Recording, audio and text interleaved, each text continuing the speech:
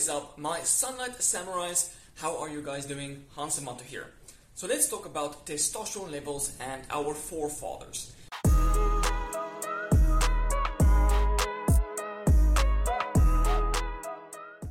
So some people reckon that our forefathers way back in the day had very high levels of testosterone between 1,000 and 3,000 nanograms per deciliter on average. Now, the reason why they say this is because our testosterone have been declining as time continues. Now, we have data from the late 1980s all the way to now from when people actually measured testosterone levels. And you can see there is a decline over time from the 1980s to now. So, how much have that testosterone actually been declining? So the average testosterone levels in the 1980s, the late 1980s, was roughly between 500 and 600 nanograms per deciliter. That was average. That's not even high. 600 to 500, 500 to 600 on average. Now, in the 2015 to 2016, it was roughly between 420. So it declined from 500 to 600 to 420, so it's about almost a 200 drop. It's not all that significant. So there has been a drop, and now we're almost in 10 years later, 2025, we're at 2022 now, but 2025, a lot of people are actually hypogonadal. So the average are declining, but also there's more and more people that are hypogonadal, that's below 300 nanograms per deciliter. We don't have data before the 1980s, but there is evidence to suggest that fertility slightly started to drop since 1900, the start of 1900. And then over time, it has been declining as well. So we know that testosterone might also have been declining since the 1900s, like 1900 specifically on the dot. And so what happened during this time? It was basically when the industrial phase began. This is when there was factories and mass production. People were working in factories. They were poor. They were not getting a lot of sunlight. They were eating very poor diets. Obviously, your testosterone and fertility is going to drop because you're not having enough calories, you're not having enough nutrients, you're not getting enough sunlight, stress is high, you're working, it's bad. So you can expect things to drop down. So you had the start of the industrial era, then you had World War I, then you had World War II, then you had the Great Depression, and then everything was just hard all the time. So you can expect people to have low levels of testosterone all the time, and maybe fluctuating over time from as early as 1900. Now before that, it wasn't as if things were different. There were still wars, there was still poverty, there were still things that were decreasing our testosterone. Just because back in the day when there wasn't any chemicals and stuff, doesn't mean there wasn't any stress. There was stress, and the more civilized civilization became, the more stress there was, because now you have to work for money, you have to follow someone else's rules. Suddenly we are indoctrinated that we have to buy things to fit into society. So more and more stress are being created by living more civilized. So just because we have evidence that testosterone has declined from the late 1980s to now doesn't mean, so this is a downward angle, doesn't mean going back in time is an upward angle. It doesn't mean that, right? It just means that it could have dropped down, but it's more of a stable line back in time. So it's been declining and crashing. This is kind of what we're seeing, is that more and more people are hypogonadal. So you had this decrease from the early 1980s, the late 1980s, going down, and now it's kind of going down faster. It's going to crash like an exponential. It's not a linear drop, it's an exponential, like an inverse exponential drop. And this is because more and more chemicals have been created, we're exposed to more and more chemicals, more stress, more stuff, more PUFA.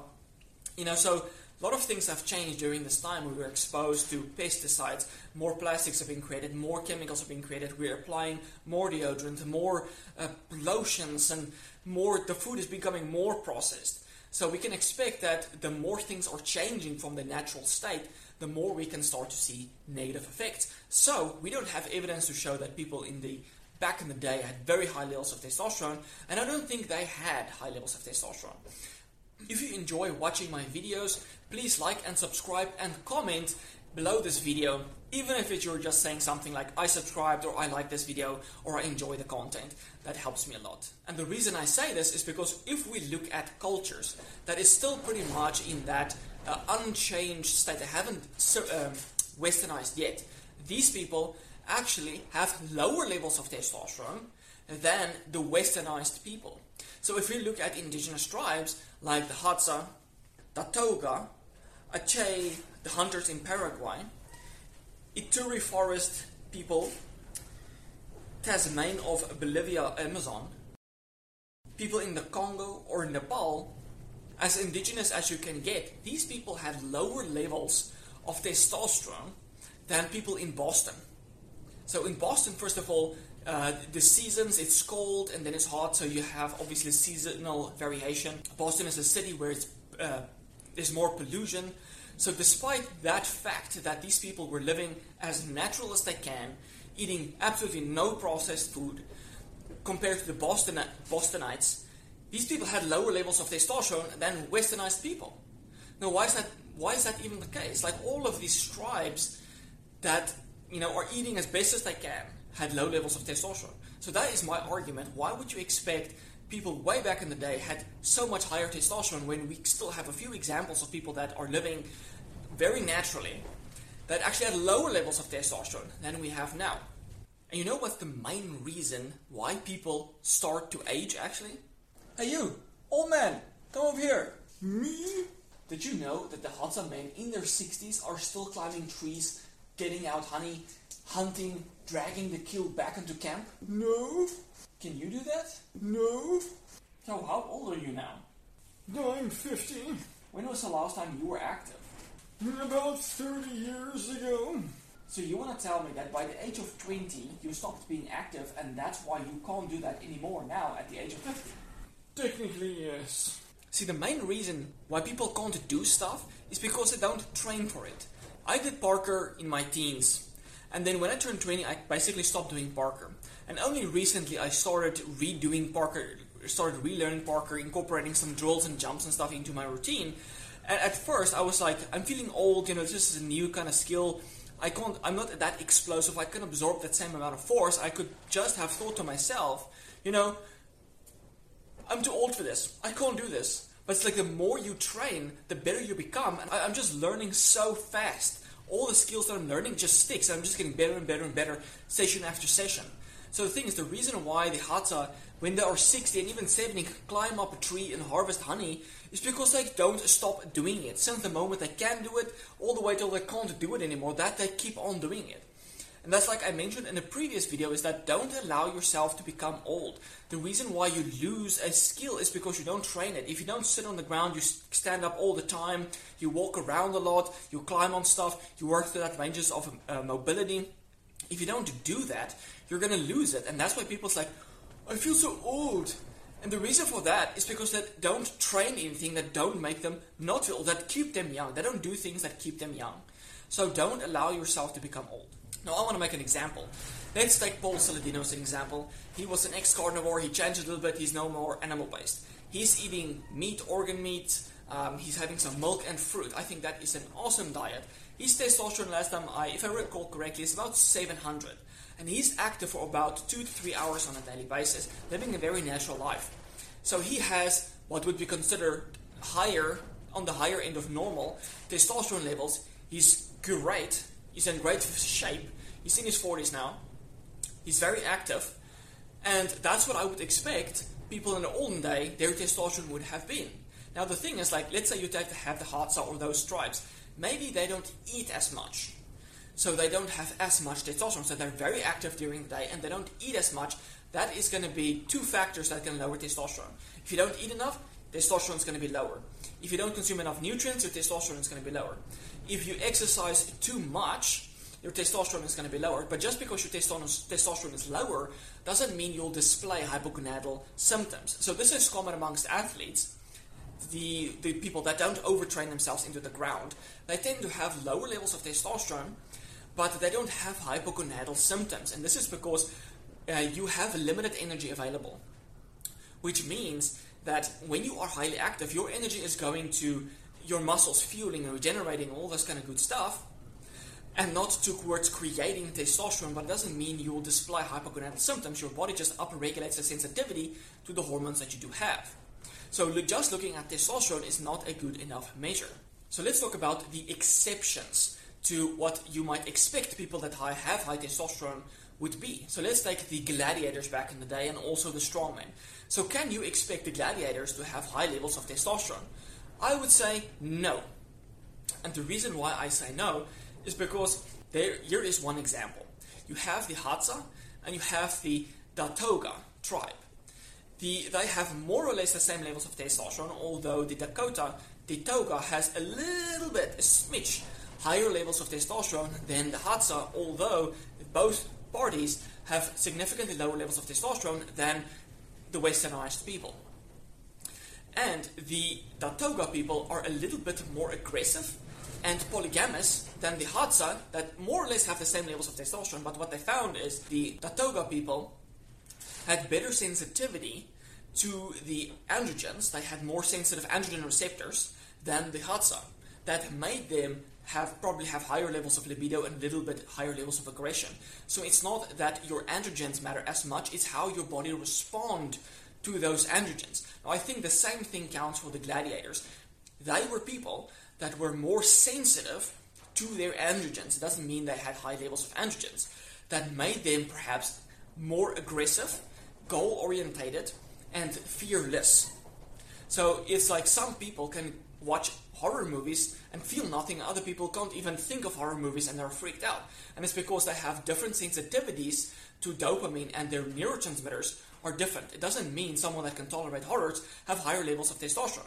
So if you're a gladiator and you have to exert aggression and you have to be gruesome, it doesn't mean you have high levels of testosterone. It just means that, for example, your dopamine are broken down faster, you have enhanced sensitivity to the androgen receptor, so your chemistry, how you respond to your hormones and neurotransmitters are different. It doesn't mean they had high levels of testosterone.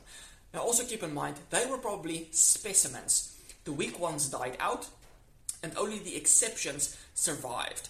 Now let's take a gladiator, for example. They were like top athletes. And to be a top athlete, you have to eat and supplement in a certain way. So we have no record for this, but I can only guarantee you that they were eating a high-quality diet consisting of animal foods. They were consuming collagen and organ meat and just meat in general, milk, and who knows, maybe they were consuming fruit as well. But I don't think they were consuming vegetables because that would have been useless for improving their performance. So they were eating basically an animal-based diet to enhance their performance and their recovery and their longevity, to give them that spunk in life. And it doesn't mean that they had high levels of testosterone. Now let's look at the strongman. The example would be the Great Gamma. He was an undefeated wrestler for 50 years. And I don't think he had high levels of testosterone. He was just eating a certain way, and he was clearly an exception. He was exceptionally strong. He was training every single day. He was drinking about 2 gallons of milk on a daily basis, plus a bunch of other food. And he was doing 1,000 plus Hindu push-ups and Hindu squats on a daily basis. He was an exception. He was doing things that no one else is doing. He was eating the way no one else was eating. It doesn't mean he had high levels of testosterone. It means that perhaps his muscle quality, density, his ligament implantment into his muscles was different. And then obviously he trained and ate a certain way that enabled him to be such an exception. So we have the same kind of exceptions in our daily life today. It doesn't mean they have high or low levels of testosterone. I've read of someone that has never lifted in his life, went to the gym, benched 5 plates, right? Over 500 pounds, or close to 500 pounds. He's never lifted in his life, and he does that. That is crazy. That's because he is an exception. And we still have those exceptions, and those gladiators wasn't just anybody. They were the exceptions. The weak guys died out quickly, and the exceptions remained, and they were the elite athletes of that day. So just to recap, our testosterone levels are declining. But that doesn't mean that the ancient man had significantly higher levels of testosterone. We can reverse this decline by eating good. That's why we have examples like myself, Paul Saladino, that have high levels of testosterone, because we live a lifestyle that is free of toxins, and we eat a nutrient-dense diet, and we eat enough calories to fuel our bodies for the demand that we place it under. And when you look at the exceptions of the gladiators or the strongmen, It doesn't mean they had high levels of testosterone, it just means they were eating in a good way to support that demand, and they were most likely exceptions. Not everybody can be the strongest man on earth, but everyone can improve their strength. Everyone can improve their testosterone. And my last question to you is, what do you expect from having testosterone levels of 2000? I can guarantee you can jump on testosterone right now, boost your testosterone to 2000, and it will not give you that feeling of what you expect. Like, what is the expectance of having high levels of testosterone? Do you want to become a superhuman? Do you want to become a demigod? Well, boosting your testosterone to levels of 2000 is not going to do that for you. I can guarantee you people with a level of 2000 of testosterone doesn't mean they automatically become gladiators. Doesn't automatically mean they become strongmen. It doesn't mean anything.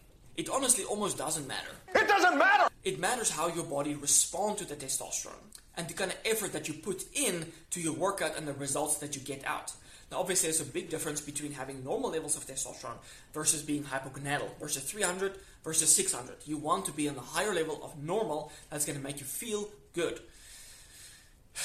If you want more confidence in life, that 2000 testosterone is not going to give it to you. You can have maximal confidence at between 400 to 600 levels of testosterone, because your lifestyle shapes you, your decisions shape you. If you're afraid of something, but you expose yourself to that threat and that fear over time, and you deal with that threat and that fear, you will become fearless to that situation with the same level of testosterone. If you're afraid of talking to people, but you do it over and over and over, you're going to get so good at it that you not fear that situation. So don't think that you want to boost your testosterone to such a degree that you become what you can actually become now with just practicing and getting over that fear. Now, obviously, you want your androgens to be in a good place because that's going to help you to increase dopamine and GABA, that you become more calm, you're not depressed, you're more driven and focused, you don't have as much anxiety. So this is all the good stuff that you can get from testosterone in the normal range. You don't have to go super physiological to get that. And if you want to learn how to increase your testosterone, that is what the Alpha Energy Male course is all about. It helps you to focus on the diet and the lifestyle and the supplementation that's going to modulate not only testosterone, but your neurotransmitters and energy and metabolism. Everything has to work together to modulate how you want to feel, to maximize, to get you closer to that goal of feeling the way that you want to feel. I hope this video was helpful, and I've given you some clues and ideas on how to get to that goal that you want to get to. And I will check you in the next one. Cheers, guys.